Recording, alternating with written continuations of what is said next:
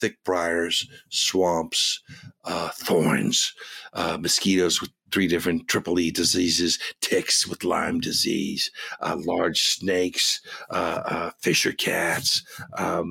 They say, sparrows the size of Spitfires.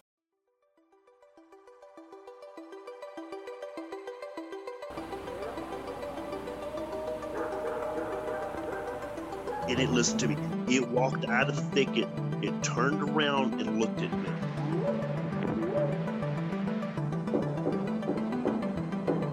They looked up, and in this tree, there was a monkey man. And the monkey man jumped down out of the tree and started running away.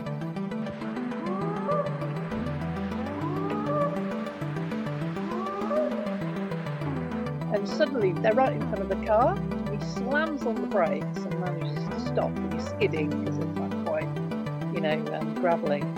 And literally for about a second and a half, they just stood there because they don't know where to go, and you tell them panicking. They're like really nothing. Their face is like twitching.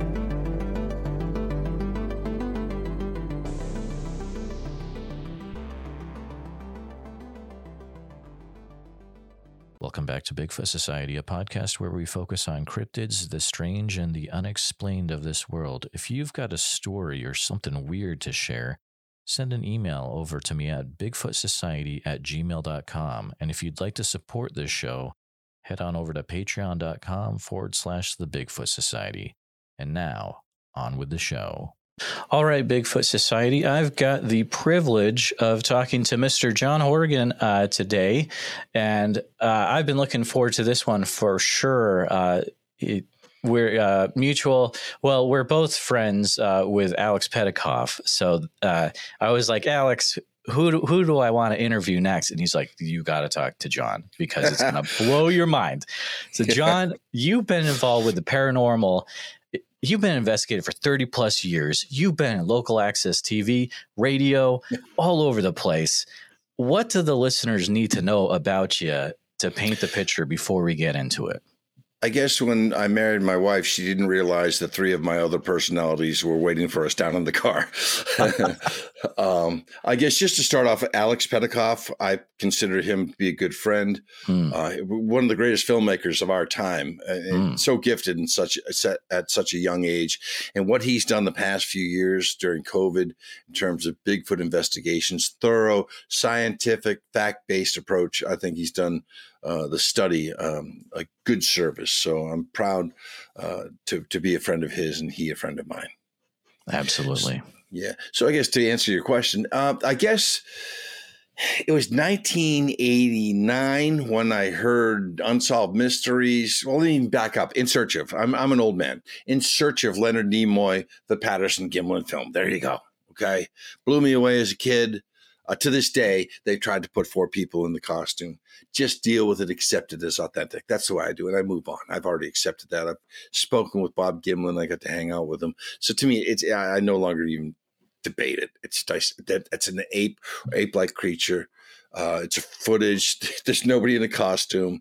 Deal with it. But that happened when I watched In Search of, and then I read a story about Ape Canyon, about these alleged, I like to use the term man-beast anthropoids, attacked this cabin in 1924 in Mount St. Helens. And then, of course, the UFO stories, right? I read in the early 80s about the encounters in upstate New York. And then Roswell, it came onto my radar in a book that I got in 1982. UFO Crash at Roswell was the first book ever put out by Bill Moore with help by Charles Berlitz. And I thought that how can a UFO crash come across the universe and crash into the side of a mountain? And I said, either there's no UFO crashes or there's a litany. So I've tried to quit Roswell, but I went the deep dive, visiting Roswell 3 times, talking to all the witnesses, the original witnesses, not the people who backdated themselves into the story. And I made friends with a guy named Don Keating in Central Ohio, who's been investigating Bigfoot since the late 70s. I mean, he's the real deal. And getting involved with some of the encounters that he was having in Coshocton County in eastern Ohio. And to me, the unexplained, the paranormal, the unknown, and even divine mysteries have always been makes this world just out of reach. It's beyond normality. And I like to say that we have to understand that we may not be able to understand. And I pinched that from Jacques Vallée, the French UFO researcher. And since that time, people laugh about Bigfoot. I've never seen one. I've never heard one. I've interacted with some of the great researchers, but I believe in people who said that they've encountered Bigfoot. Okay, I've seen if I could act like they did, tears in the eyes of some of these people and being so sincere. I wish I had that acting ability, but they're not acting; they're telling the truth, and they're continually consistent. So it's time to accept these people have heard something out back, right? Or they found footprints or scat or hair or something howling, glowing eyes. I believe in all of that. And moreover, with so many more cell phone cameras available, you're getting more footage. There's a guy, Todd Standing. Have you heard of him? Everybody's he's a hoaxer. No. He's remote. He's making a connection with something way out in the bush. Okay. And there are certain people, for whatever reason I can't explain, that have a connection with this phenomena, that this phenomena tends to exhibit itself more to them than opposed to mundane John, So I just run the gambit, and I walked away from it as the internet came around in the late 90s. I figured I was the wolf howling at the grapes, just out of reach. I'm never going to find an answer. And I remember driving out of Roswell for my final time in 1997 at the 50th anniversary saying, if they disclose UFOs exist, it won't even make the news. And that happened in December of 2017 when the Navy came out with all this footage. Oh, yeah. And nobody could even bat an eye. So what? And I've accepted it. To me, it's not if. The question is who, where, and I guess how. And then that it's an expansive universe that we're in. And moreover, we don't know about our own mud ball, and there are vast tracts of land that are uninhabited. And a creature such a bipedal entity like this, it could, to get away from the human being, it could go way into an area where we couldn't live, because these things, they run faster than humans.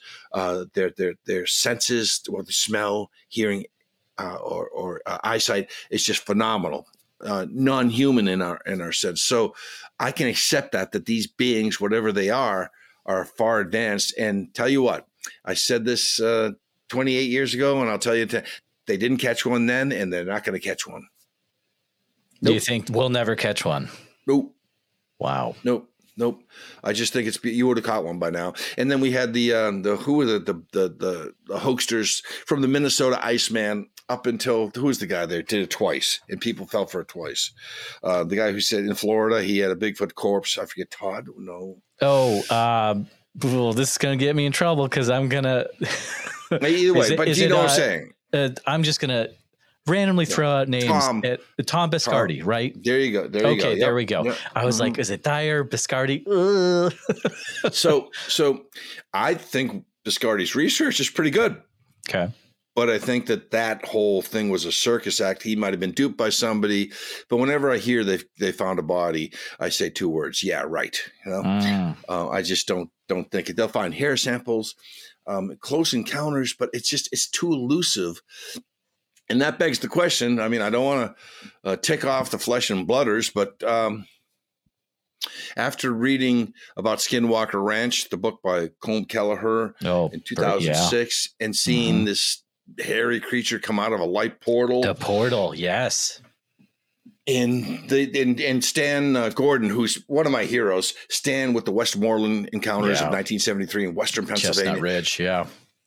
Freaky, okay? And it's associated with strange lights. So I don't know how the phenomena is intertwined, but I believe Stan's research. He's a just the facts type of guy. I believe Alex's research, Don Keating's research, and all the great researchers that I got to meet, like Renee DeHinden, Grover Krantz, Peter Byrne, who I interviewed extensively, and John Green, who I got to stay at his house. And Green, I got to thumb through his card index Really? And look at all of it. Yeah. So I was very blessed, but I believe in the phenomena. I'm not one who goes out in the woods. I'm a hotel guy. Okay. I need a CPAP, but I'll go camping. But when these deep hunters go deep into the woods, like Alex is a perfect example. He'll go into the interior, these remote areas to where there's a known history and listen and set up camp. And I think that he's again doing this science, and that's what it is. It is a science that he's doing it a good service. And I think that the evidence that he's brought back is key. And he's gone to these hotspots. He's released, he did something when he went to the Colorado incident. He showed me something that never made his doc about some creature banging on the side of a camper and then showing this entity run away. It was kind of spooky. This family had been reported interacting with this creature.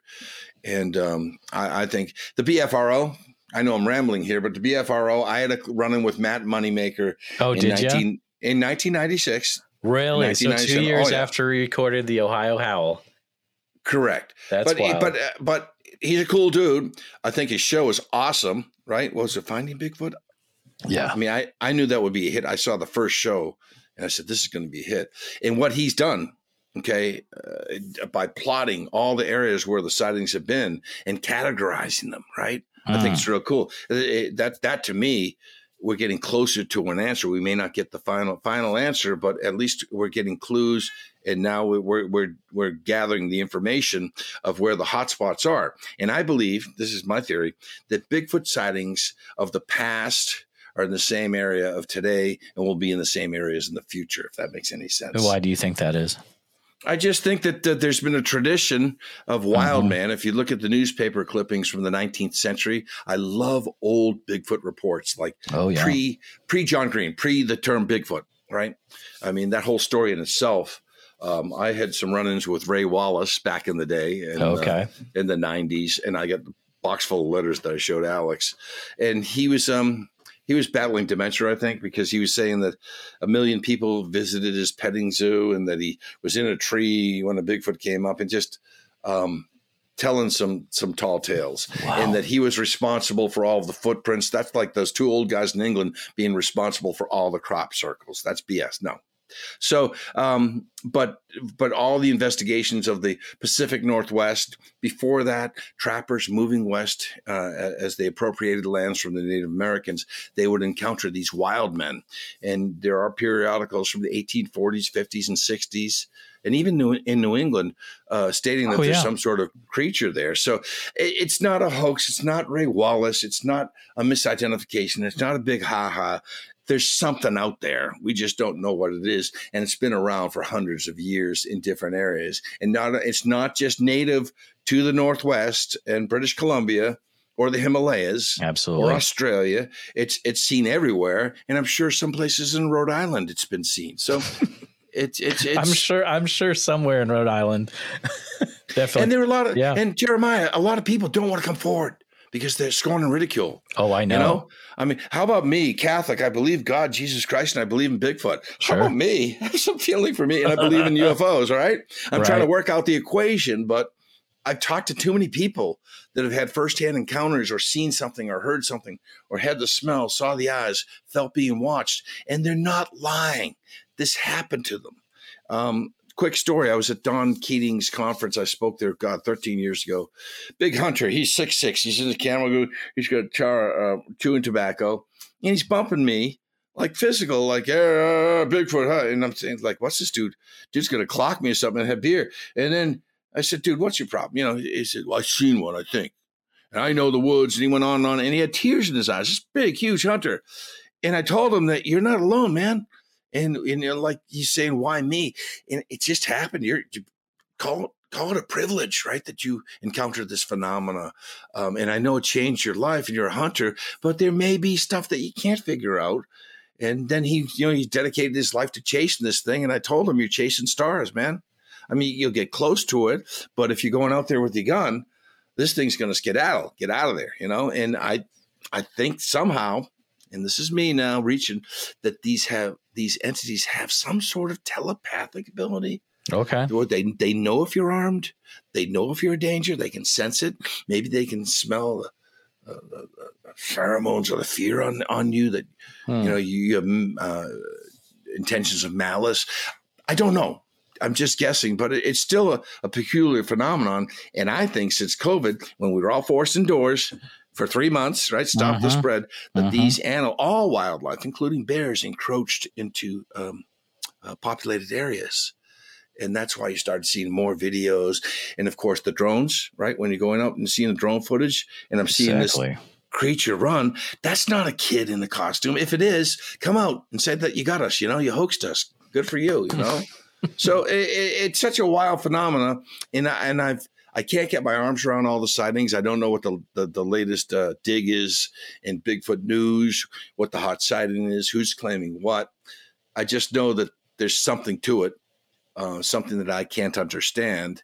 And there are much, much better researchers out there than I am that could find answers or at least draw us closer to the truth. Boy, that was a long answer, wasn't it, for one question, bro? Well, that's awesome because I'm just going to let him go and let's get it all out. There's a lot to unpack from that. So I'm curious, you're talking about what is Bigfoot, and have you come to grips with what you think the creature is, or is it something where it's all sorts of different things? What do you think Bigfoot is? Both the former and the latter of what you said. So maybe I thought, well, is it a rip in time and space, right? Somehow a portal. And the inverse must be true. If this is from prehistoric times, right, or Australopithecus or whatever, that some man in a business suit walking on Wall Street somehow transported back in time, and Tyrannosaurus Rex is nipping at his butt as he runs with his briefcase.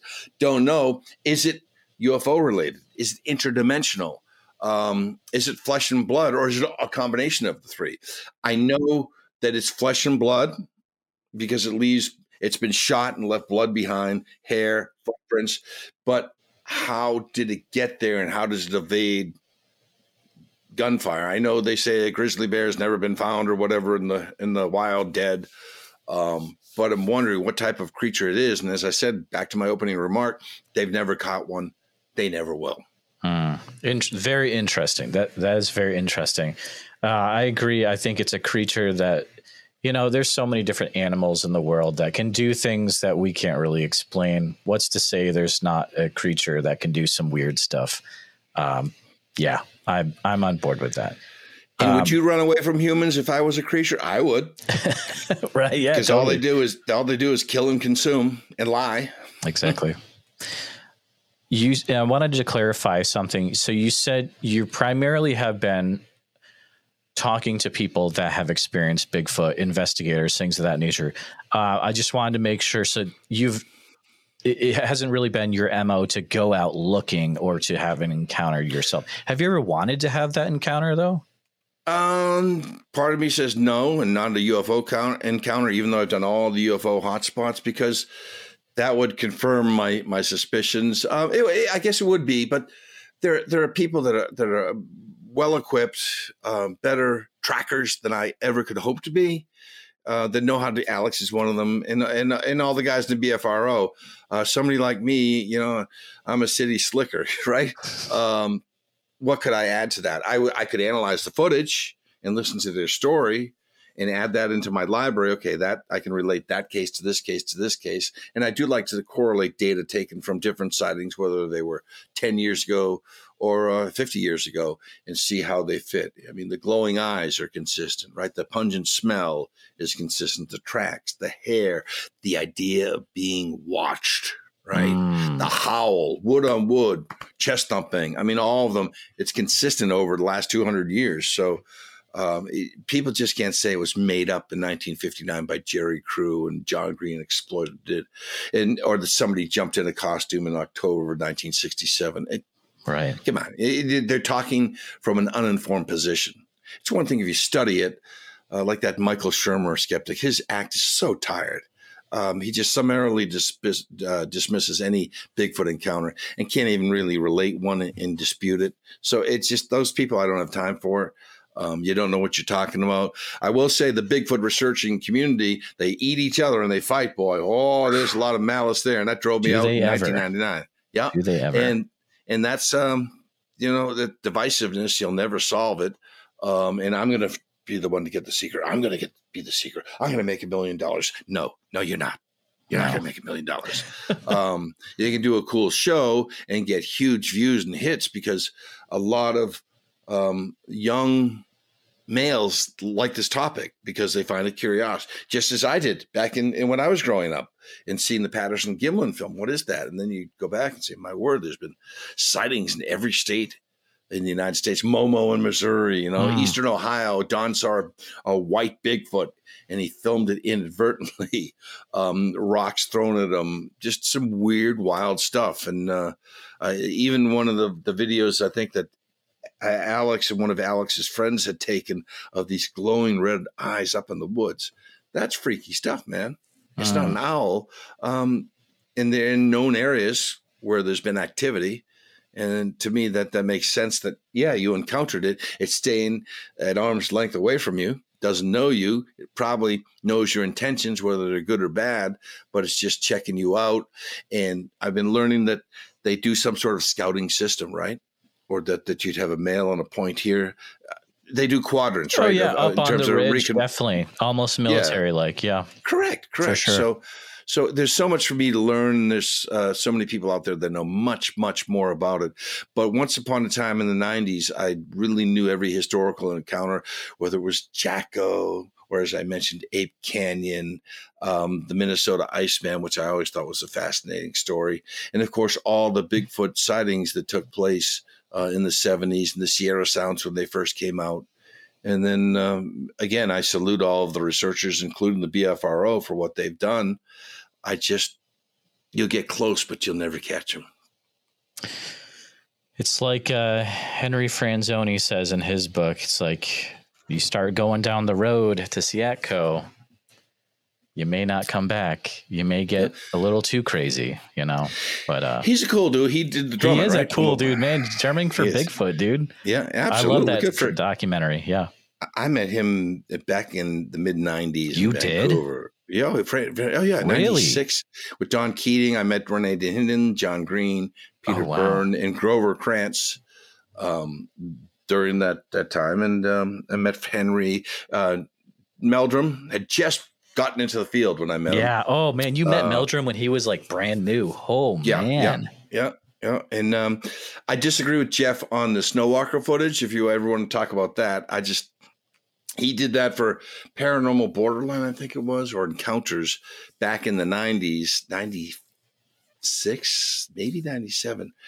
And he kept trying to get who created that footage. You know, the Snowwalker footage I'm talking about? Mm-hmm. It's taken in the mountains, and they look down there, and there's something waist high walking through the snow. It's not a dude in a costume.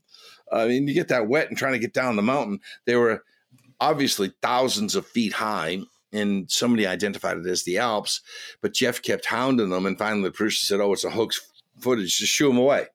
And I looked at it a couple of weeks ago, and I'm saying, I'm not ready to throw that out yet. I'm not ready to call that a hoax. I mean, and then some of the even the Ivan Marks footage is freaky, right?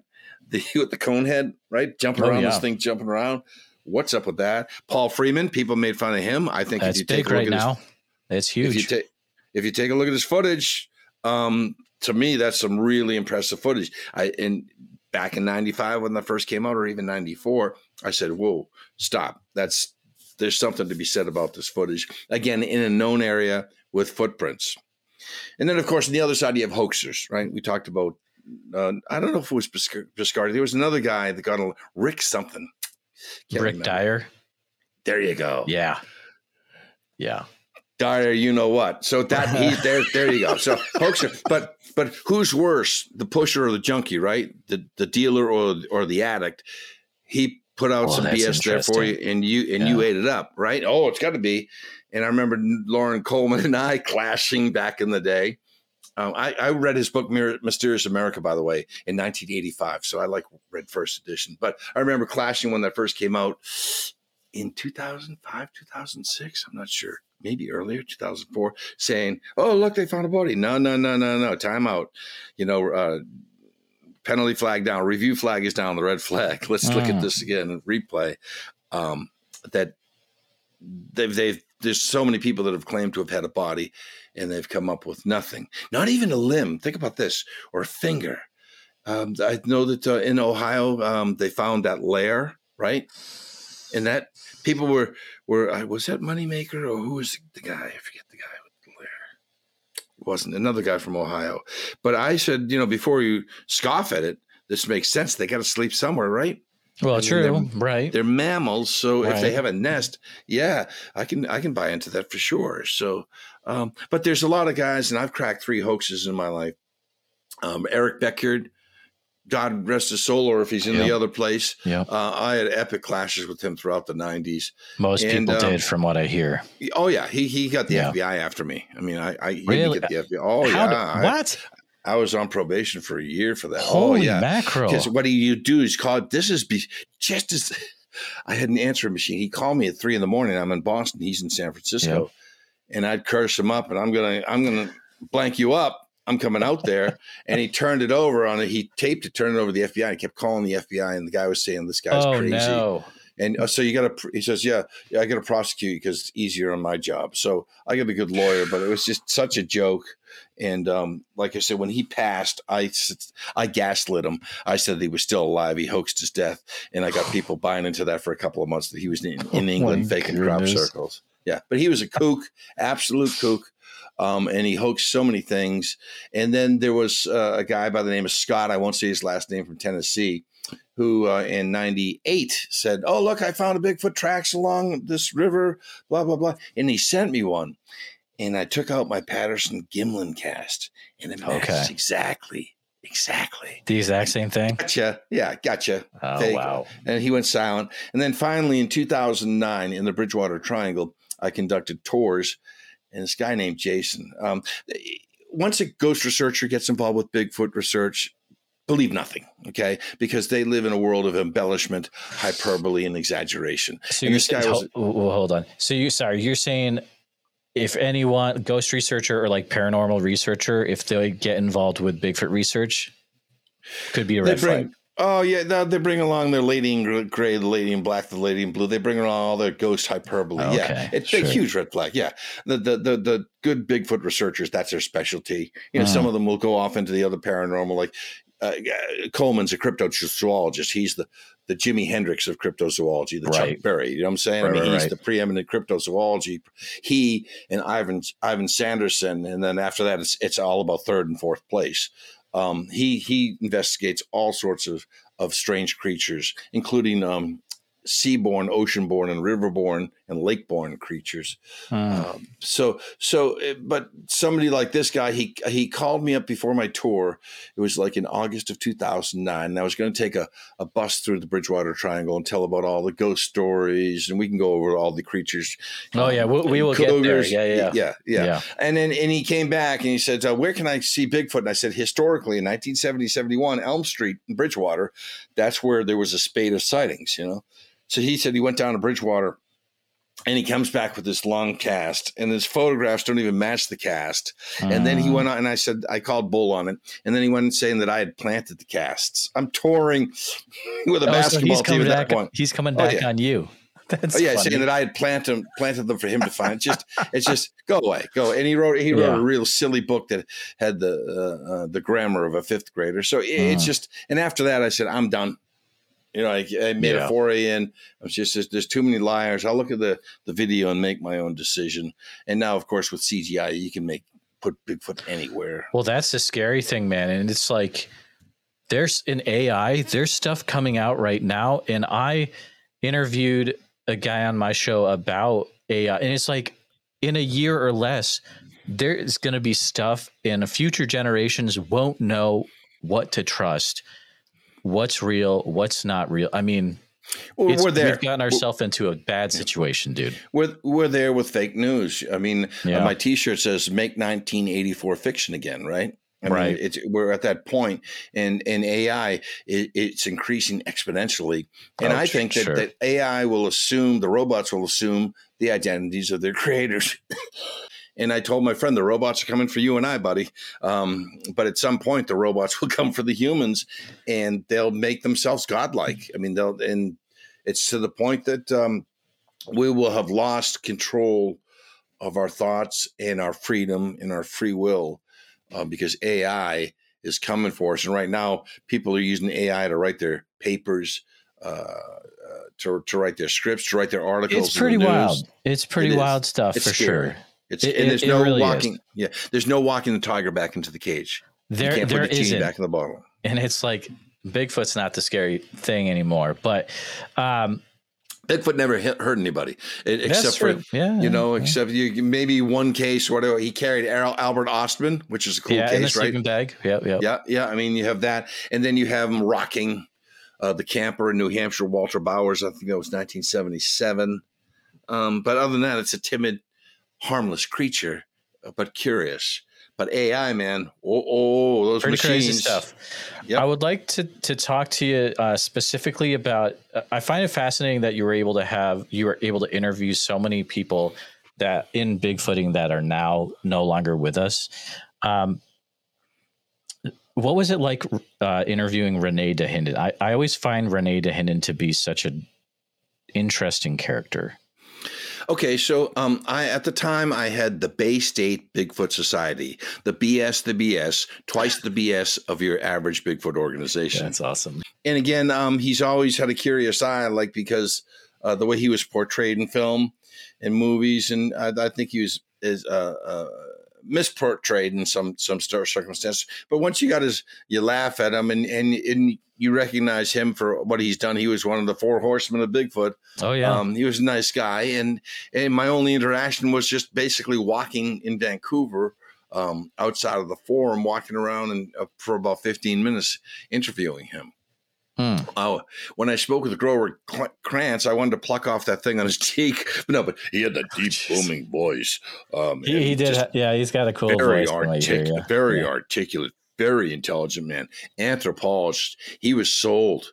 And the problem with Grover at the end was he was getting too involved in fighting other people, trying to bring anthropologists over to his side. Okay. Let it be. You're never going to, don't waste your time, just focus on what you know. And he worked on footprints. He could identify footprints and tell you the scale of the creature, what it weighed, how tall it was, etc. And he was very interested and articulate. And I saw him at the very end of his life. And then John Green, as I mentioned, I stayed in his house one night, and I'll tell you a story about that. And I got to go through his cards. Oh, that's so cool. Newspaper articles firsthand at Harrison Hot Springs in his home. Wow. I stayed with Chuck Story, Mark DeWerth, myself, and Don Keating. Mark DeWerth and I go back a long time too. Oh, okay. And then finally, I'll go back to Green in a second. And Peter Byrne. So Peter Byrne was friends with Ray Crow and Larry Lund. Larry Lund, to me, is one of the foremost experts on the Patterson-Gimlin film. What's the frame? 352? I forget. That's the one that people always call out is 352. Yeah, you're right. Okay. Yeah. Yep. And then who was the one that did the stabilization? M.K. Davies. M.K. Davis. Yeah. Okay. Not bad, dude. I still have it. You still got stuff down. Yeah. Yeah. So he and I thought it just stabilized it. And that to me said, okay, that's not a guy in a suit. But interviewing Peter Byrne I interviewed him for hours, and I have unreleased footage that's now probably 27 years old, coming up on 27 years old. That's never been released. Why? I just never got around to it. Well, what is it doing? What is it doing, John? Is it just hanging out? I was the last person to interview Betty Hill, and I sat on that for 10 years. And then I found another tape 10 years later. So it was the Betty Hill interview. It took me 20 years to get the whole thing out. But I do have that. Yep. I have interviews with Ray Crow, the Sasquatch Symposium. You have the Sasquatch Symposium? Yes, but here's the deal. Okay. I've moved 3 times. I had a house fire. Oh, sure. And Alex knows, and I packed these huge boxes. Yep, they're in there. And I gave Alex all my periodicals because he could put them to good use, all the historical stuff. It does no good sitting in my storage or in my basement. But I do have these tapes downstairs somewhere with all my sporting events and all my UFO tapes, all my trips to Kecksburg, Shag Harbor, Area 51, Gulf Breeze, Skunk Works, Roswell, San Luis Valley, looking at cattle mutilation. It's an archive that's never been transferred from VHS. It's on VHS, yeah.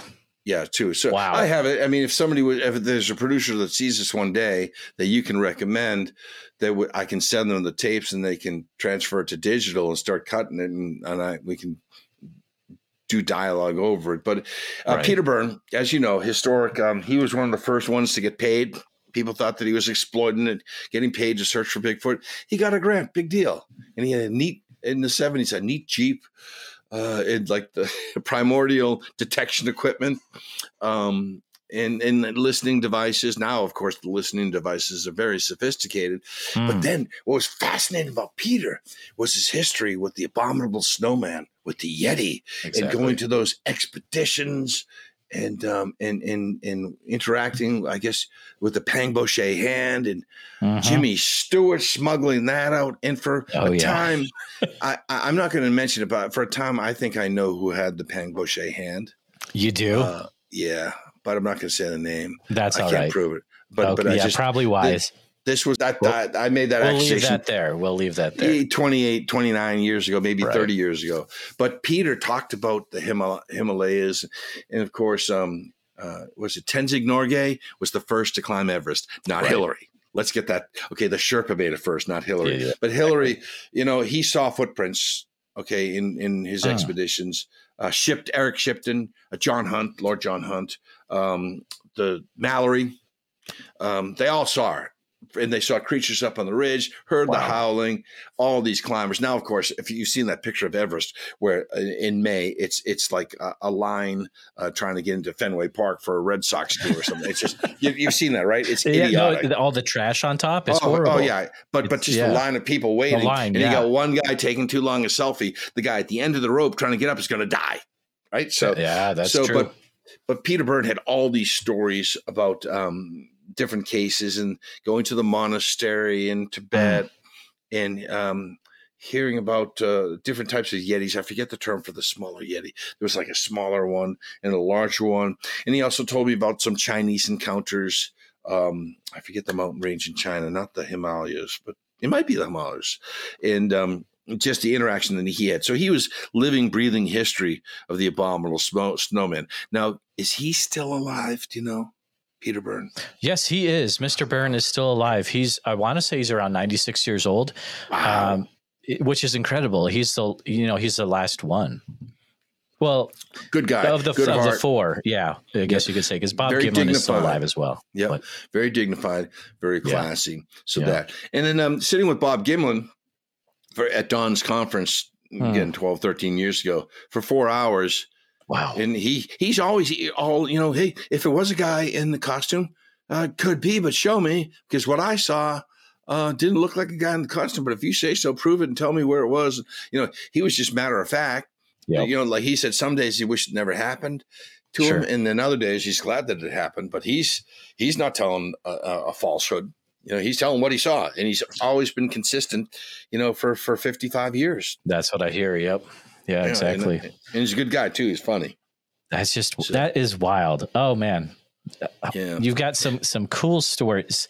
Let me talk about the John Green, if I could tell you that story. Oh yes. Thank you for reminding me of that. Yes, definitely talk about John Green for a bit. Probably my favorite Bigfoot story. So myself, Don Keating, Mark DeWorth, Chuck Story, are staying at John Green's house. It's about 2 a.m. We had driven out there up from Portland. Yeah. We had been staying with Ray Crow, Western Bigfoot Society. He used to publish a newsletter, which was very cool. A lot of knowledge. He was a folklore collector of Bigfoot, and Larry Lund. So we drove up and we met John Green in Harrison Hot Springs at his house. And near his house is Harrison Lake. And in the middle of Harrison Lake, I used to know the name of the wildlife man there. But in the middle of Harrison Lake is this big island, uninhabited. There's a dock where you can pull your sailboat in or motorboat in. So this guy by the name of Mike McDonald, he was from Hamilton, Ontario, big, brawny guy. I think he got a tryout in the Canadian Football League, steel worker maybe. But he was out there reconnoitering Bigfoot. Just him in the bush, his camera, batteries.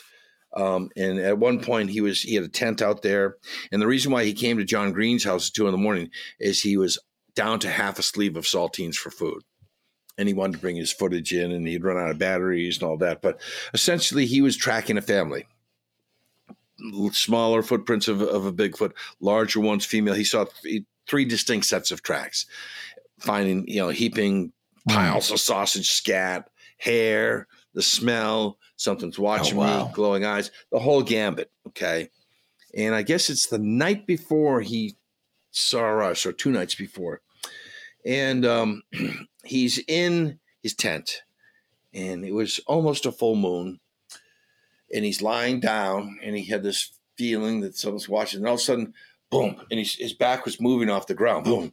Something with heavy footfall was around there, and he could hear the brush breaking. Boom. Boom. Oh, wow. Boom. And he was scared. And the ironic part is, and this is my recollection, is he thought it was a bear.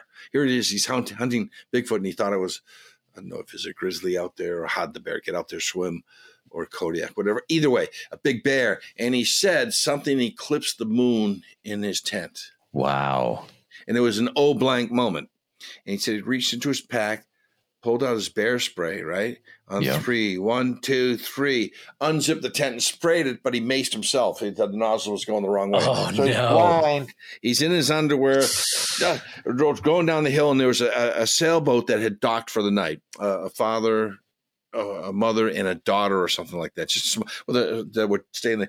And he was saying, "A bleeping Sasquatch." He's rolling down the hill, or something to that effect, in his underwear, the sleeping bag at his feet. The guy comes out of his boat with a gun. All right, calm down, guy. Calm down. Give him a couple of hot toddies. Tell you what, you can sleep on the dock next to the boat. I'll go up and get your bag up on the hill, and we'll bring it down. So he brings it down, and Mike is lying on the dock, mind racing, and all of a sudden he hears on the edge of the water, like in the,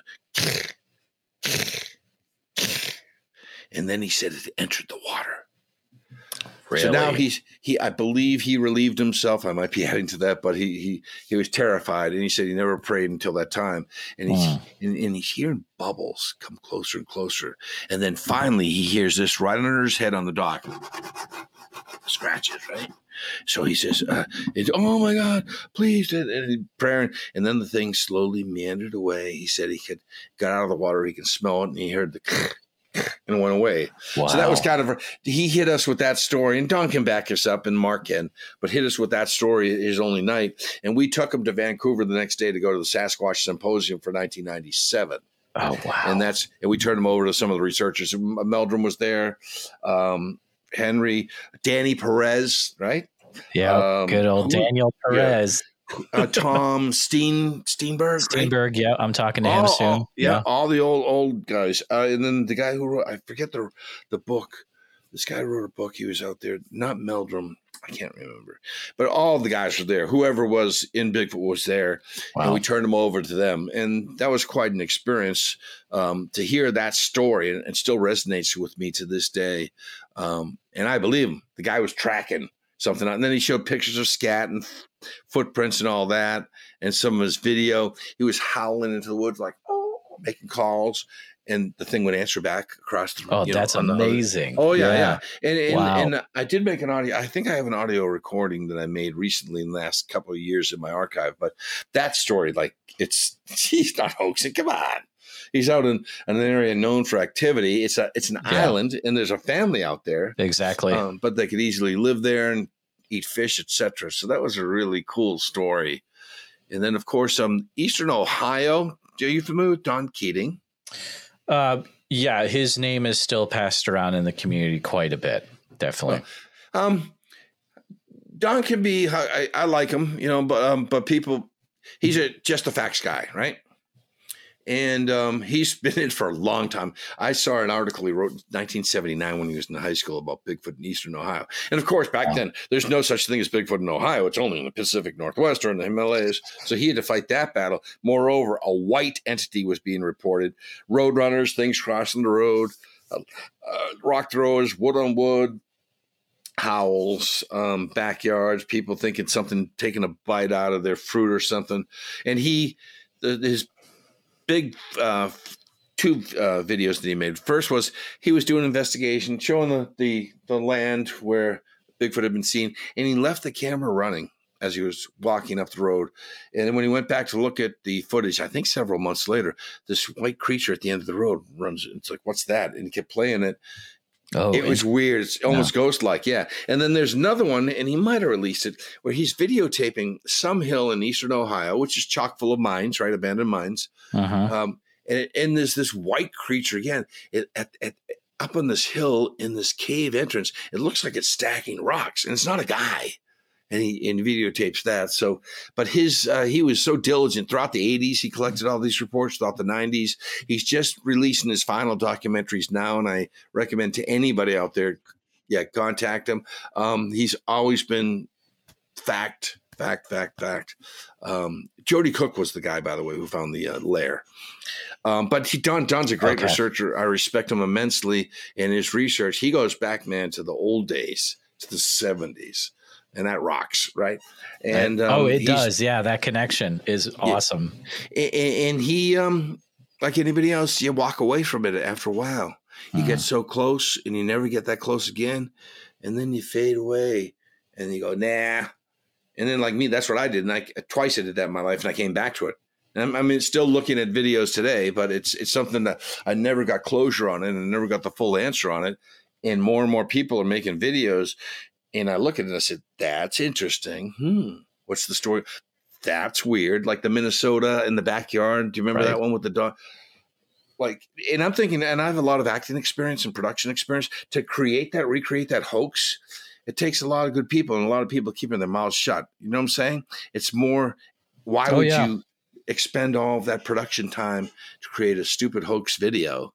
And if it was a hoax, why don't you come out and thumb your nose at everybody and say, I got you. And they don't. So that's why you're seeing more and more. And I think these creatures are understanding that if they go into the backyards of these families, there's free food, right, in the garbage bins, apples, trees. They know that they're not going to get shot at, or they're smarter. There's deer everywhere, right? Because the only predator of the deer is hunters and Bigfoot, right? So there's a lot of wildlife for them to consume. So that's why I think they're encroaching. You're seeing more and more. And again, in historically relevant areas where Bigfoot sightings have taken place, whether it's 20, 60, 100 years ago. And that's why I said the Bigfoot where it's being seen today, there's probably records of it being seen in the past and probably in the future. Unless you put a condominium there, they'll see Bigfoots in that area. So it's a fascinating science, and it's flesh and blood, but I think it's also from a portal. It's also somehow maybe connected to lights. Maybe it's interdimensional. I just don't know. And I just know that's the thing. There's no wrong answers yet, you know? The only thing I do know, Jeremiah, is that the people that claim to have seen them that I've spoken with have. I remember getting a phone call from a guy. There's a place called October Mountain out in the Berkshires. And I've been to October Mountain. Yeah. Oh, okay. Yeah. I know exactly what you're talking about. Yeah. And this guy had advanced degrees beyond a PhD. Okay. And I think it was the only case I ever investigated. No, two, the BFRO. And I'll tell the other one. But this one here, this guy called me. He was in tears for hours, 3 hours talking. What did I see? Basically, the story is he's coming up on a path on his hike, right? And he's upwind of a big this creature that's hitting with a rock with his hand, and it was like eating something or really? Bugs. Yeah, and it was such that the scent of this creature was blowing towards him, but the creature put his nose in the air trying to smell him, and then went back to work because he was downwind. And he said he observed it for a few minutes, and then finally, I think the case is the thing saw him, and he ran off. Like, do you remember the story Todd Niche told about he was chased? I think he was chased by a Bigfoot or some guy. Yeah. He was chased by this thing, and he was moved. Never had another encounter, and I spent hours with him on the phone until I never picked up his calls again. But basically, he was moved. Oh, no. He was moved to the point. And again, it was like I told that hunter, dude, don't look at it as a curse. Look at it as if you're special. There are researchers that go out every day that would love to have had your encounter. It is, and it didn't hurt you. I'm having nightmares. Well, that's self-induced.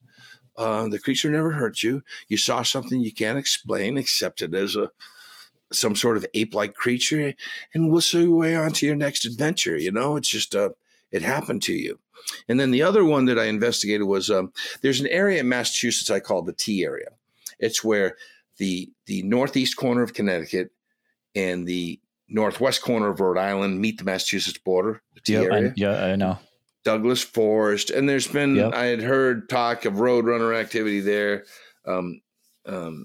anecdotal information, people that didn't want their name and they didn't want to be bothered. They know there's something out there. They've learned to live with it. And there's a lot of people out there in rural areas. They've learned to live with it. Yeah. It is what it is. And I don't want to give my name. Don't want to tell my story. I don't want every Tom, Dick, and Harry with a camera coming out there and doing a special. I don't need that. The scorn and ridicule. Me, my father, my daughters, my brothers, everybody in the area knows there's something there. It's some of the wildlife, or it's gone into gardens. But this girl, I think her name was Patty, horse rider, and she's riding out in that area. She had a farm in Thompson, Connecticut, or north of Thompson. Yep. And she's riding there every day, and the horse bucks and goes nuts. She smells the rotten eggs, the sulfur, knows there's some sort of creature, sees a silhouette out of the corner of her eye, goes back home. Things happen around her house, half-eaten pumpkins, something with an opposable thumb lifted the latch of her barn, got in and took some chickens. Really? Yep. Ripped some chicken wire, maybe left some hair samples on as it went back over the fence. I mean, that's the crux of the story, but there was activity there. Right. And, she sounded down to earth. I know he's out there. I remember talking to her several times. Really cool. And it's just matter of fact, accepted it. It's not going to harm me, except better leave my chickens alone. It's out there. My horse freaks out. And I think her horse might have even died. Fear, maybe I'm mixing stories, but that type of story. And that was in 96 of hearing about that. And then came the late 90s. It's 1998. There was a guy, Craig Heinzelman. I don't know if Craig's still alive, but he was a naturalist. He used to write a great newsletter, very scientific about Bigfoot in the late 90s. Good guy, lived in New Hampshire. Really? I've heard of that. That is very interesting. Yeah. So it's 1998. And I get this call from a guy named David Smith. He lives in the Keene area. Keene is in southwestern New Hampshire. I grew up 20 minutes south of Keene. Oh, man. Right in in Northfield, Massachusetts. Yeah. Okay. Yep. Yep. I used to work in Keene. I know exactly what you're talking about. Yep. So Mount Monadnock region, very sacred, indigenous people, has a history there. And in that area, and Carrick St. Laurent did a documentary, The Marlboro Monkey. Great Absolutely. Guy. And the film he did it in 1970 style, which is so cool. I worked with him. And Alex also, I went out there with Alex Petikoff looking in that area. And I collected these, I guess I called them Class Ds. I think, correct me if I'm wrong, Class A side, and according to BFRO is you actually see that's like one. The face. Yep. B is evidence hair. C is here, I guess, maybe. But this was Class D. Okay. So in other words, he's telling me of stories that he heard. Right. So it's folklore, in my opinion, but they were cool nonetheless. And in the Marlboro area, there were people that reported some sort of, something out back, a creature, sub pond monster, serpentine anomaly in the pond. But in that area, it's had a history. And Alex and Carrick, they met some guy, I think, out in Alaska who used to live there and was having a Bigfoot encounter out there. And he's also having a Bigfoot encounter here. That's why I think that just certain people are magnets. Yeah. So Carrick did that on the Marlboro Monkey, and that story, and if you can see it, anybody out there, Carrick St. Laurent, K-A-R-A-C, St. Laurent, S-T, period, L-A-U-R-E-N-T. Good guy. He's actually, I think he's studying anthropology, which is good, at Keene State, maybe. But he put this doc together, and I think he's one of the bright and upcoming stars of Bigfoot research. No doubt. 100%. Yeah, I agree with you. Very articulate, knows, and he and Alex, and they've gone out on adventures out in the woods. But he wanted to do something called the Marlboro Monkey. I called this, that David Smith told me the story. Essentially, a couple lived on the edge of a quarry in Marlboro, and they'd been hearing loud noises. They assumed kids were having a kegger up in the woods. And one night at sunset, the woman saw this orange-colored thing that looked like an orangutan as it was playing hide and seek, ducking down and looking over and ducking down again. And he found that intriguing and started to collect all stories that I had collected from David Smith, but others that he and Alex had collected. And then there were even more BFRO stories. So just to do about the tradition of Bigfoot, not just in southwestern New Hampshire, the Keene area, but throughout the whole state, litany. And in one of my favorite story that David Smith told me, I called it the taxi grabber. And it goes something like this. And it was in the area. I forget the time, Spofford, maybe. David was I know Spofford. Yeah, I think it was. I get wow. It's all my diaries. You can find them online. But the story goes like this: that he was driving a cab. He was being dispatcher that night, and Betty Joe was driving a cab. She dropped off a fare and got lost on a logging road. You know, some of the logging roads. And she went up this thing. So she did a 3-point turn, and as she turned around, boom, right into a furry torso. Her red tail lights and her white reverse lights lit up this hairy torso. And she said something tried to grab at her roof rack, and she drove away. And David Smith was dispatcher, said maybe he saw one of those squashes or whatever they are. But anyways, the roof rack was, the roof rack was bent back slightly. Okay. And that was kind of like the Bridgewater one, and we can dovetail into that. But I thought all those stories emanating out of New Hampshire, this has gone on, dude, for many over 100 years, 120 years in New Hampshire. The Walter Bowers story, I think he saw something grubbing for roots. The Camper Shaker, which was in, I forget the town, I should know this, should have been prepared, where they're at a flea market and something allegedly shakes the camper. I believe I've heard about this from Alex. I forget the name of the town. I should know this. But anyways, that made the papers in the 70s. So there was a flurry of activity in 1976, 77 in that area of this flea market. But I absolutely believe that, that to this day, there's people that don't want to talk about it. Oh, 100%. And I don't blame them. Why would you? You know, like they're dealing with it, right? This is my grandfather had talked about this. My father, the neighbor down the road did. We're dealing with it. It's harmless. It's creepy, but it's not going to hurt us. It might take our vegetables, kill a deer. Cat goes missing. It could be a coyote though. So they've learned to deal with it. They're not going to get it out of their territory. They cohabitate with whatever this thing is. Exactly. So that was the New Hampshire cases, and I found them fascinating. And when I hiked up Mount Monadnock last year, I think Alex has climbed every mountain. I climb hills. I wouldn't be surprised. Definitely. Oh, yeah. But I did. It was kind of spiritual. I could just feel with all the Native American tribes that were there in that area.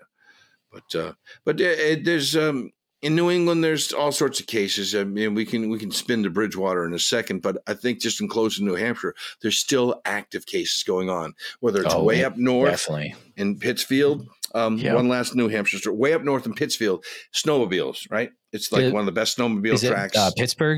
Pittsburgh. Yeah, because Pittsfield's in the Berkshires. I've been to Pittsfield. You'll see more moose than people up there in Colebrook, in Kangamangas Highway and all that stuff. Oh my goodness. It's wild up there. Yeah. And I think there was someone who's told me a tick disease was killing off the moose. Have you heard about that? Oh, really? Oh, yeah. The population has been devastated by some sort of sickness, and it makes them more dumber than they already are.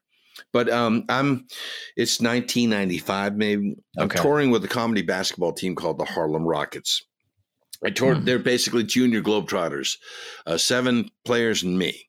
And we drive across the country in a van. And awesome. I have a book in my head, and I also have to go to psychotherapy for that. But either way, we were in Pittsburgh, New Hampshire. We were playing way at the top of New Hampshire. Oh, yeah. And after the game, one guy's talking, and somehow we got around to Bigfoot.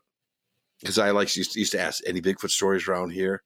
Like when I did it up in Yale, British Columbia, and people pulling me and said, oh, yeah. Yeah, when we played hockey up there and on Vancouver Island too, there was people coming telling me, wow. So either way, the guy says basically the story is something like this. He and his wife are out snowmobiling at night, drinking, lights on.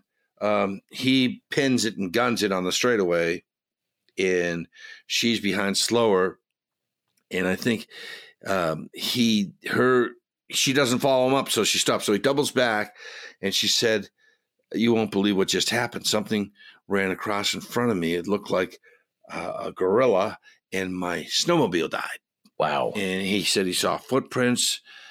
He had heard from other people later that they had seen something there. So to think that in the Pittsburgh area, snowmobilers or this woman's machine went dead and she saw something traverse the road, I thought was kind of wild.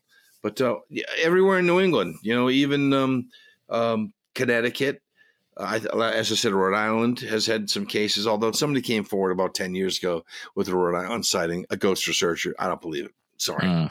Don't believe it.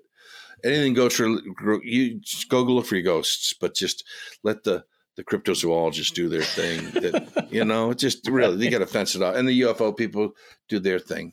But in there's Maine, of course, there's a litany of sightings. Tons in Maine. Yeah. Vermont, the Colebrook, that Vermont has some stuff, I think, going back to 1877. Really? Right? I haven't really looked into Vermont yet, but yeah. A book called Bigfoot on the East Coast by Eric Berry, rare copy, one of my favorite books. He documents Bigfoot in New England going back to the 19th century. Yeah. I have a question for you before we get into Bridgewater Triangle stuff. I'm just making a quick note to myself. Okay. So I've always wanted to talk to someone who has so much information and experience about New England and the paranormal stuff like yourself. So I grew up in Franklin County in Massachusetts, but I wasn't into the weird stuff back then. Well, as a young kid, yes, I was. I would watch stuff with my dad, but then I wasn't old enough I could do anything, if you get what I mean. Mm-hmm. So I have 3 places in Massachusetts that are very important to me. And I am curious if there's anything weird that you investigated there. Okay. You can say no to all 3 and we'll move on. That's fine. But this is just for me. So first one is Northfield or Franklin County in Massachusetts. There's a history of Bigfoot sightings there. I can't. Is October Mountain in that county? That would be October Mountain is going to be more in the Berkshires. Okay. It's going to be more for out west. So no, and the Hoosac Tunnel is way up in the northwest. What do you know about the Hoosac Tunnel? Because my father used to bring me there all the time because I had a relative who was involved with building it. And my dad's grandfather was the caretaker of a big dam up there. So it's very, what do you know about the Hoosac Tunnel? Yeah. So we did a segment on my TV show called The Folklorist. And I want all that hardware there. Where'd it get me? There you go. All the Emmys. Yeah. Well, my wife wants me to put it into the attic because it's an IKEA shelf. 7 years and it'll fall apart and kill the cats. So, But for self-esteem, I'll look back and you're okay, I guess. Yeah. You did well. Anyways, you can look on YouTube under The Folklorist, FOLK. LORIST. And we did a segment on the Hoosac Tunnel. Essentially, it took decades to build. Right. It took dozens of lives. There was explosions within there. A man was accused of killing somebody else within the tunnel. Oh, wow. And it has a litany of ghost sightings or phantom trains, phantom track walkers, right, with a lantern. And they said, I remember my crew going up there saying it was kind of spooky and an echo, a wind comes through and it sounds like somebody's speaking with you. So it's crazy, kind of freaky, dude. Yeah. And there's corpses there. And I believe in ghosts. I just don't believe in ghost researchers. Yeah. Oh, yeah. Wow. Yeah. I believe in ghosts. I don't believe in ghost researchers. Just like I believe in UFOs, and I don't believe in UFO researchers. I can say that for Bigfoot too, but no, they're all right.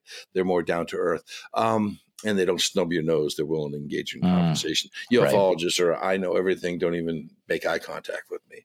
And then ghost researchers, like I said, it's just exaggeration. But there are stories, and my crew heard that in a history. It's one of the most haunted tunnels. It was an important tunnel to break through to western New England. And there's a lot of ghost tales there. But other than that, I just remember Franklin County, there are a history of Bigfoot sightings there. What's the next one?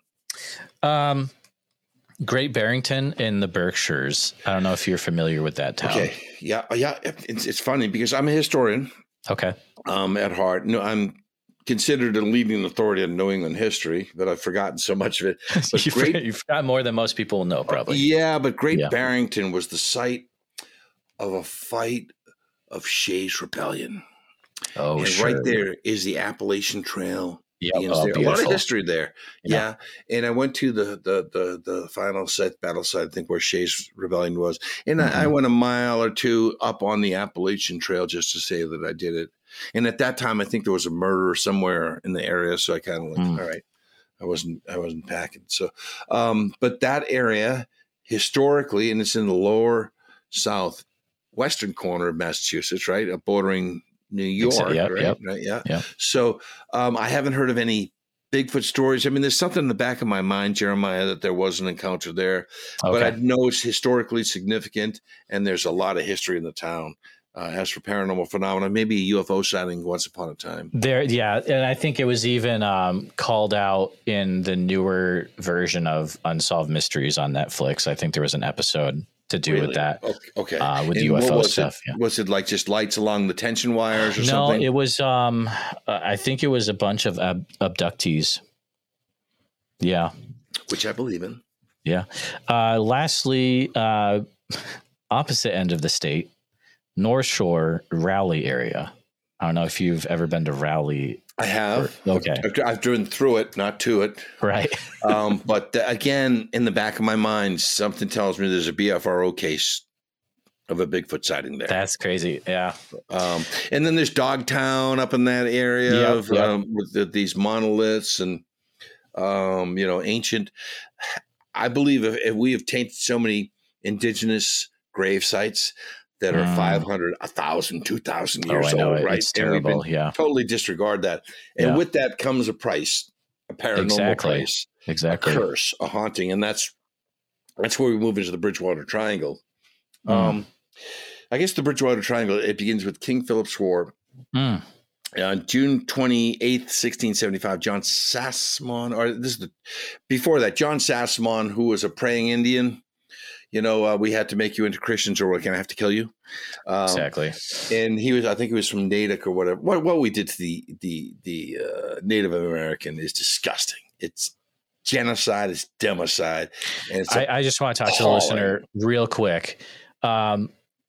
Listeners, if you're not familiar with New England history, it gets rough and you need to look into your New England history because we did a lot of rough and not cool things to Native Americans. But go ahead, continue. I just want to put that in there real quick. Sure. Well, let me just back up and give you the history of it. So the Pilgrims come here in November of 1620, throw anchor in Provincetown Harbor. There's First Encounter Beach where they see Native Americans, 6 of them with a dog, 300 yards down the beach on the Cape. And I'm thinking for that timeless moment that the Indians must have said, "Oh, blank, here it comes." Here goes the neighborhood. Okay. Yep. Yeah. And so then quickly the boats start landing. By the way, to Squanto saved the Pilgrims because they should have starved to death, but he's out there on a plant. Exactly. I mean, they came with no tools. Talk about ill-prepared. Oh, yeah. And no fishing equipment. And they nearly starved. And then disease killed half the colony in that first winter. So they survived. Then there's a settlement, the second settlement, illegal settlement called Wessagusset in Weymouth. And essentially Miles Standish, Captain Shrimp he was called, goes on an expedition because these people in Wessagusset, they were stealing from the natives. So the natives are getting upset.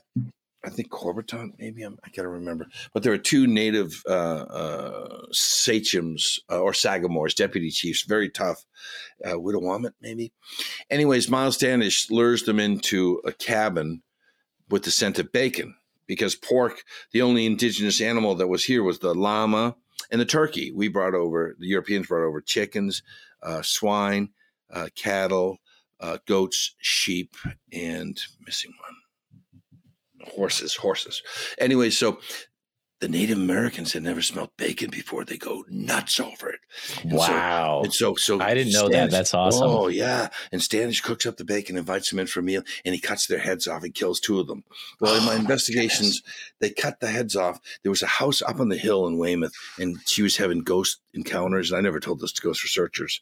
And I'm thinking that's where the murder happened. And they buried their bodies in this park that was just found, like, I think in the 1930s when they built this park. But there's a curse there. It's just my friend is a member of the yacht club down there. And he says there's something not right in the area.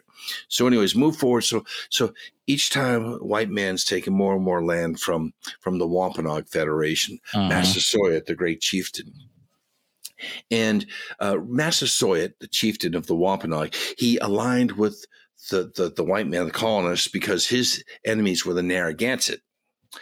And just backing up, when the Pilgrims came, there were white bones everywhere. Plymouth, they settled in Patuxet. They'd been wiped out by the Great Dying. And the Great Dying was brought by European diseases. Europeans had lived with animals for thousands of years. The Narragansett saw this, and they actually socially distanced 400 years ago to get away. Yeah. So Massasoit lost all his Indian braves. So he sided with the colonists with these fire sticks. Anyways, it was a lasting peace. Edward Winslow from Plymouth and Massasoit were friends, best of friends. And Winslow was credited with saving Massasoit's life. Massasoit dies. Edward Winslow dies. Edward Winslow's son, Josiah. And then he's now in charge of Massachusetts colony.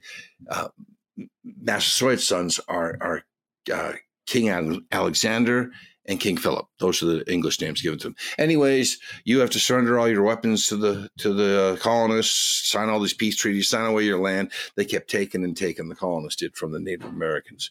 Well, eventually Josiah Winslow invites King Alexander to his house in Marshfield and poisons him, or at least that's my theory, because Alexander dies on what is now modern day Route 3A, dies in a walk back to his village. Okay. So it leaves Philip in charge. King Philip, give us your weapons, surrender, give us your land. So the war breaks out. John Sassamon, who I started the story with, he's a praying Indian. He's found dead in a frozen pond. They make up a story that 3 Native Americans killed him because his neck was broken, and it starts a war. And Alexander and King Philip says, we got to fight them or they're going to take everything. So he bands up the local tribes there, and it explodes in the early summer of 1675.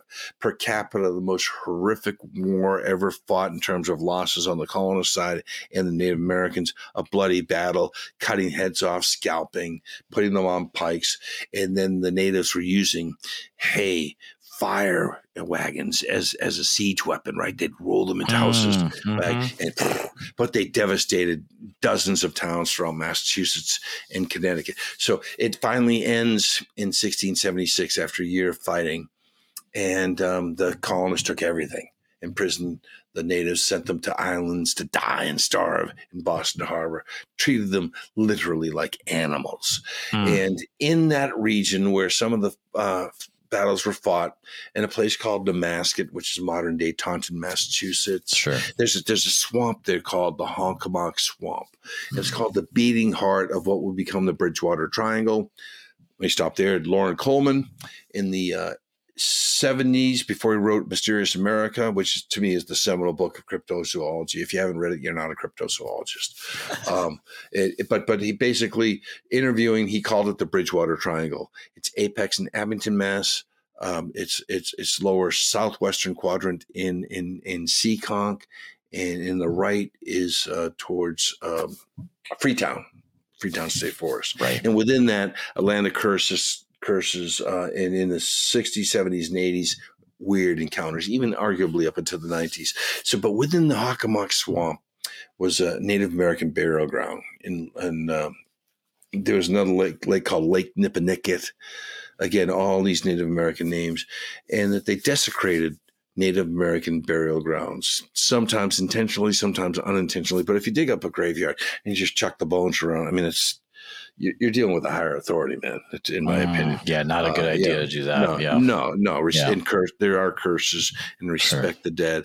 So that, and the curse was made, I think, with the place where evil spirits dwell is what Hockomock means, or something to that effect. And that's the Beating Heart. It's a couple thousand acres within the Bridgewater Triangle. And in that you have thick briars, swamps, thorns, mosquitoes with 3 different triple E diseases, ticks with Lyme disease, large snakes, fisher cats,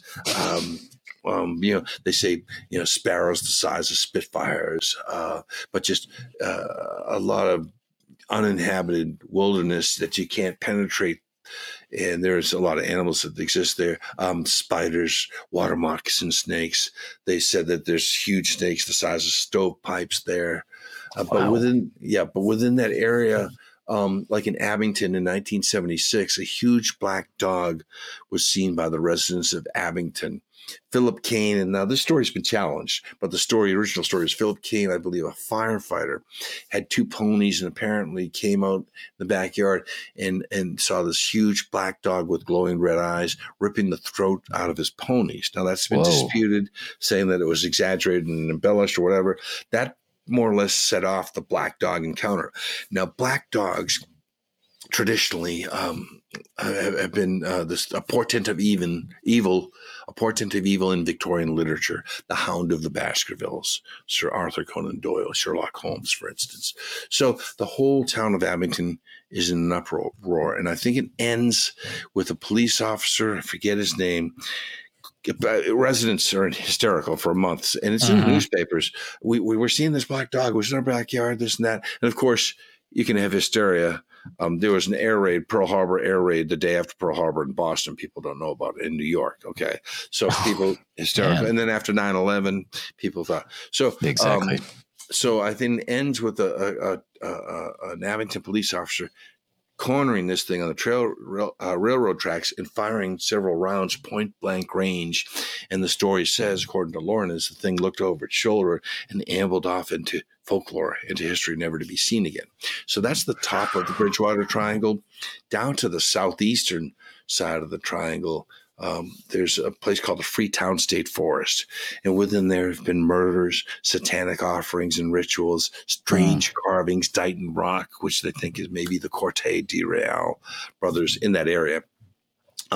Again, atrocities committed in the King Philip's War of 1675, 1676.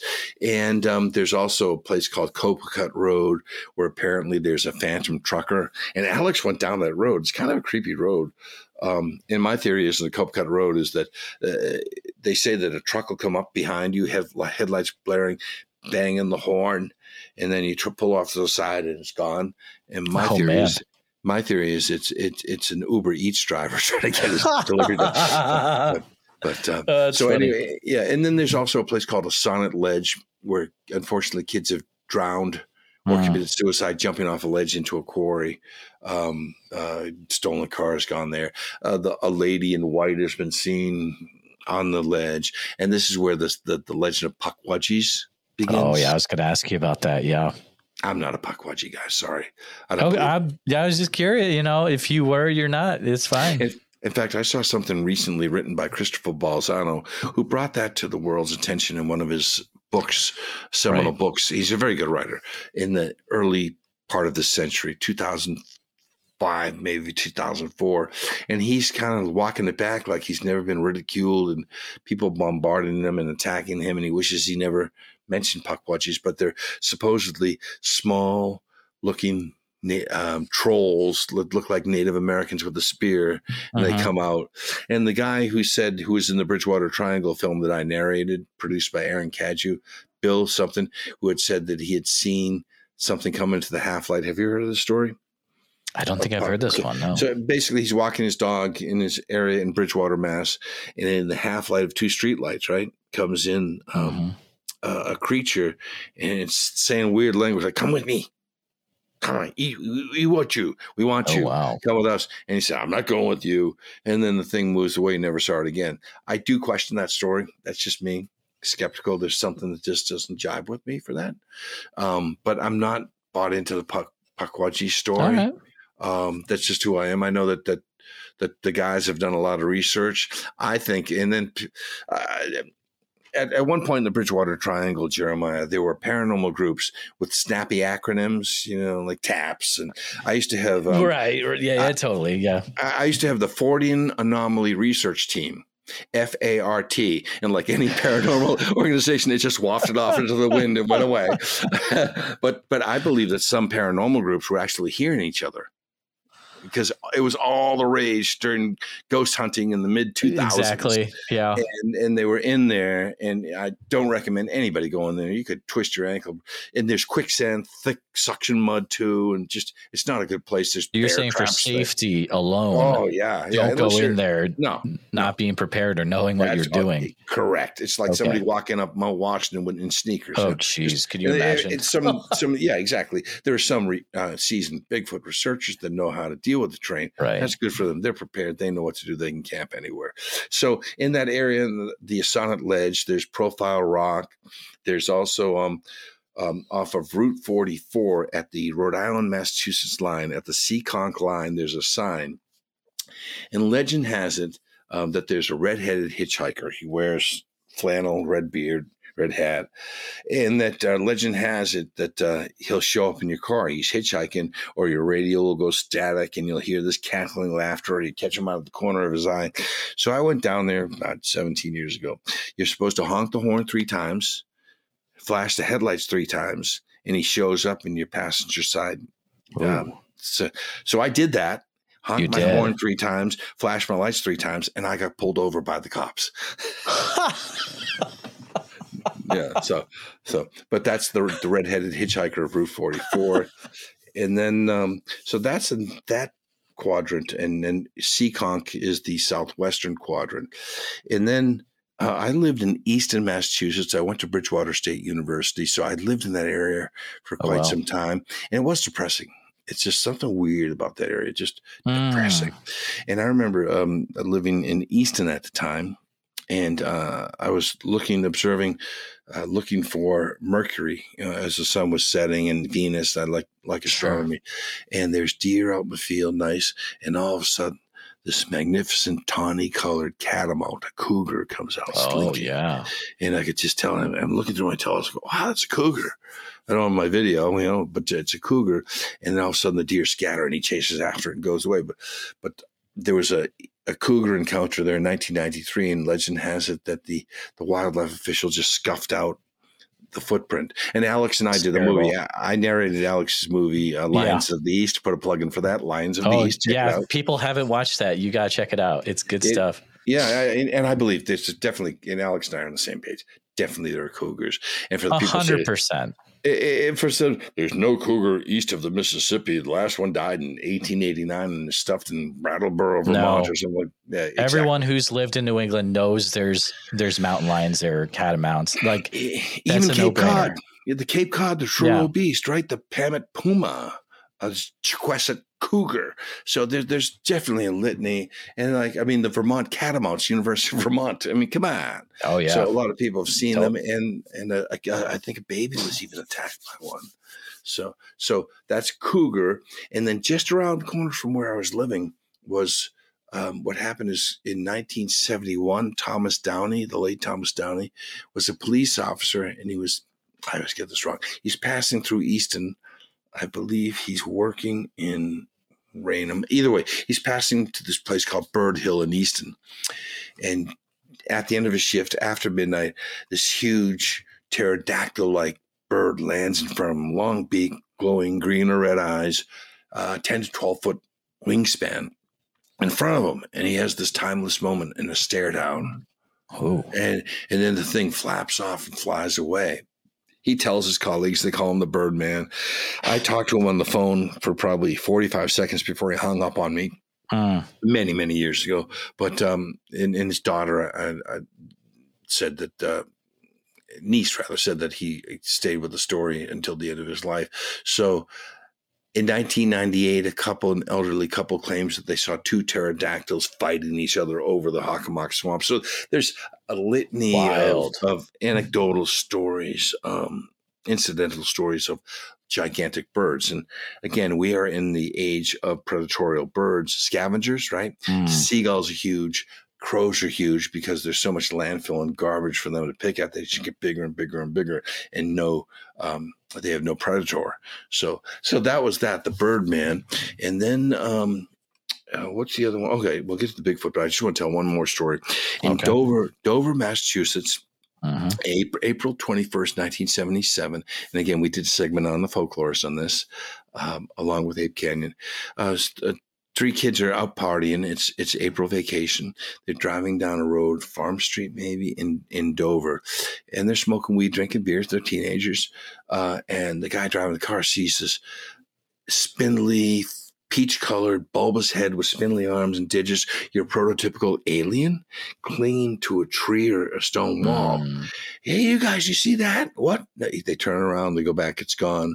A few hours later, this kid named John comes walking through again with street lights, and there's something coming. He thinks it's his friend Martin. I should have the details for this, but he thinks it's his friend who has kind of like a tilted head.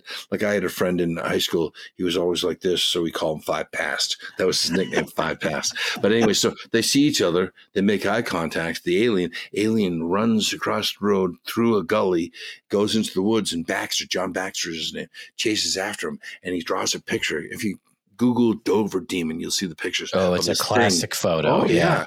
And it's anomalous. And this is Lauren Coleman's really first foray into the Bridgewater Triangle. It was Walter Webb, a famous UFO researcher, got involved with that. But it was never explained. There were no lights associated with it. And then a girl by the name of Abby Brown, 15, and Will Tainter, 18. Today, that's illegal, by the way.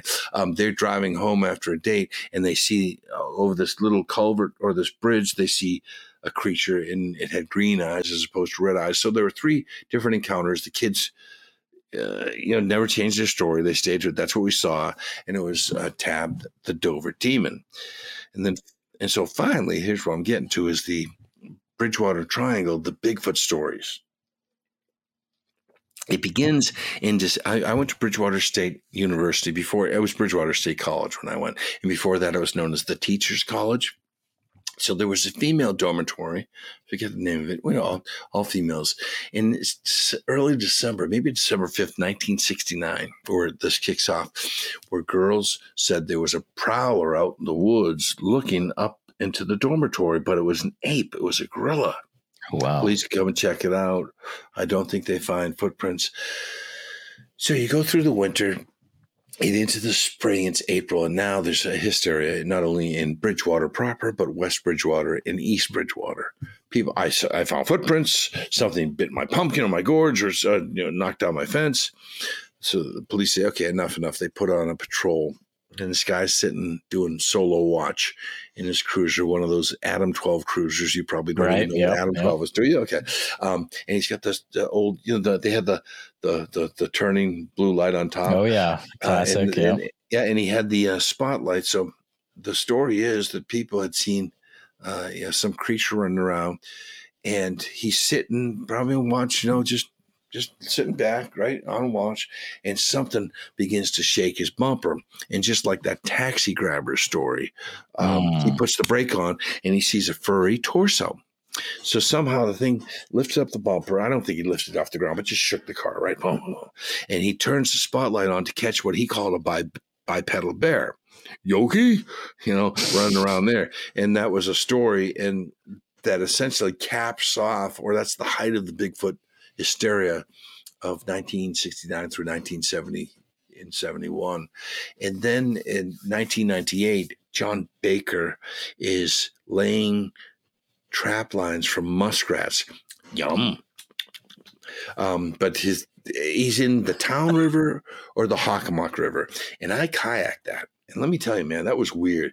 And my GPS went out. My compass was... Having weird stuff happening to you when you were kayaking? And when I went in the Town River, I put in near a golf course, and I pushed through the reeds and pulled, and I lost a sneaker because you go in the suction mud. And by the time I did an hour kayak came back, the reeds close together, and I couldn't figure out where I was. Whoa, man. So I said a prayer, and I didn't have the right. So I had to guess where I went in, and finally I found my way in. Mosquito bites, razor cuts from the reeds, and it was like dark out, so it was kind of freaky. But that's the river John Baker was on. I want to say in late winter 1998, and he was trying to catch muskrats. I don't know. But he said that, similar to the story I told earlier this evening about Mike McDonald on the dock at Harrison Lake. Oh, sure. He feels he's being watched, and he can hear, and he hears footfall of broken ice, thin broken ice. And he says this creature, whatever it was, he could smell it. Barely make out a silhouette, but something was pacing him. And again, it was the only encounter. He swore that he had seen that. So I tried to retrace his steps, and I had been in a kayak where I don't think anybody's ever been in a kayak, or not since him, just because there's nowhere to put in. But that was a freaky experience, and I took all the video of the area, and that basically caps off the Bigfoot stories in Bridgewater Triangle. Now, I've argued that the Bridgewater Triangle is dormant. Okay, there's too many people going in there. And whatever these creatures are, they've retreated to the interior of the swamp where you'll never get to them. There's tension wires there. And I'll tell you, don't go in the fall, because there's this path with high tension wires, and a lot of paranormal activity stays within the tension wires. But if you go in, I remember walking in several years ago, I look up in the tree, and there's hunters sitting in a tree there.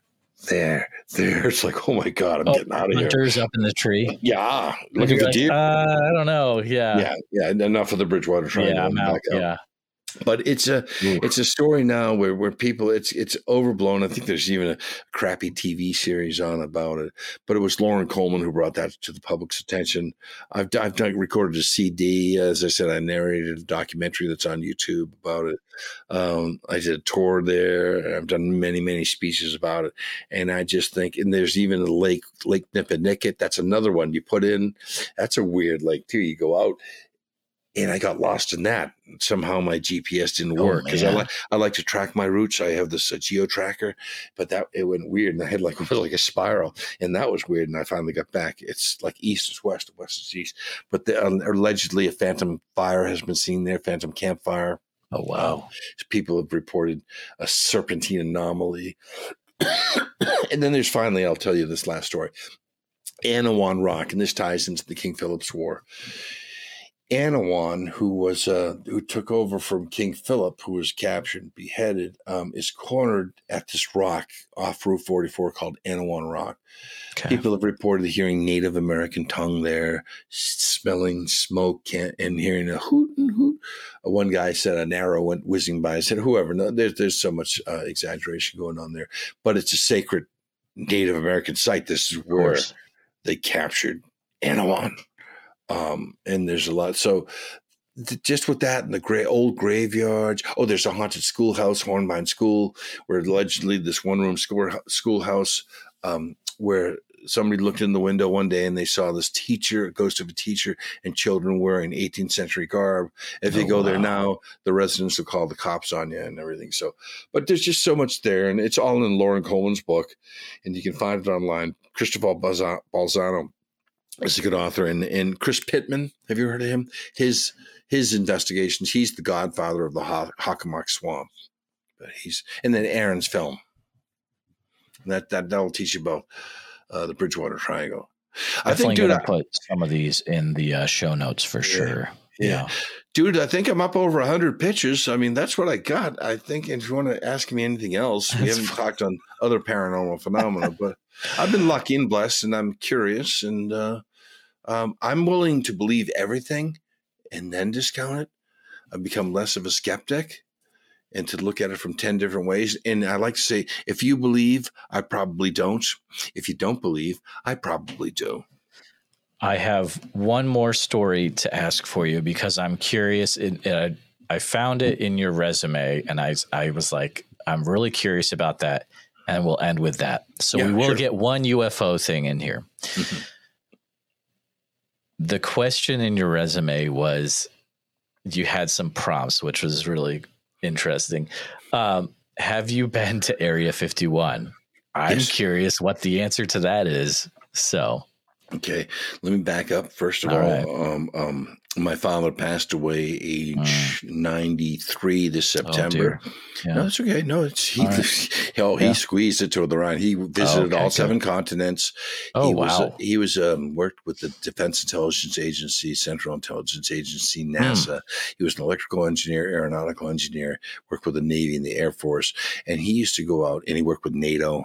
He used to go out to Colorado Springs, right? And he was caught in 2 button-ups in Colorado Springs, the Strategic Air Command, the command bunker, which is supposedly nuclear proof. And unfortunately, we may be finding that out very shortly. Anyways, but button up is when there's a simulated attack. There's a couple of instances where we thought we were being attacked, and he was locked in the mountain. But he used to go out to Las Vegas. And in red hot, he'd go out to Las Vegas. Of course, he's talking about Nellis, right? Yeah. Test complex, and he'd be there for red hat games. I'll spill some secrets now. So, what they captured. Is this going to get us taken out, John? Dude, they can, honestly. He was Talon Keyhole, okay? All that Google satellite imagery, he was doing that back in the 70s and 80s, and he told me one day it would be released in public. And then he told me their satellites were so good that I could walk outside with you and they say, John, you're wearing a cap today and you got a green T-shirt on and you're wearing blue shoes. Wow. That's how good the detail was. But now we know with Google Satellite, so you can only imagine what the recce birds, the reconnaissance satellites have there now, right? And there's geostationary and geosynchronous. I forget which one it is. But the story was he was at Area 51. Okay. Area 51 proper, not S4 with Bob Lazar. Yeah, not the Bob Lazar area. Yeah. I believe Bob Lazar. Bob Lazar I has do not too. been disproved. I believe him. Yep. Yeah. Yep. I have in George Knapp and the Jeremy Corbell. Yeah, he's done some great stuff. Yeah.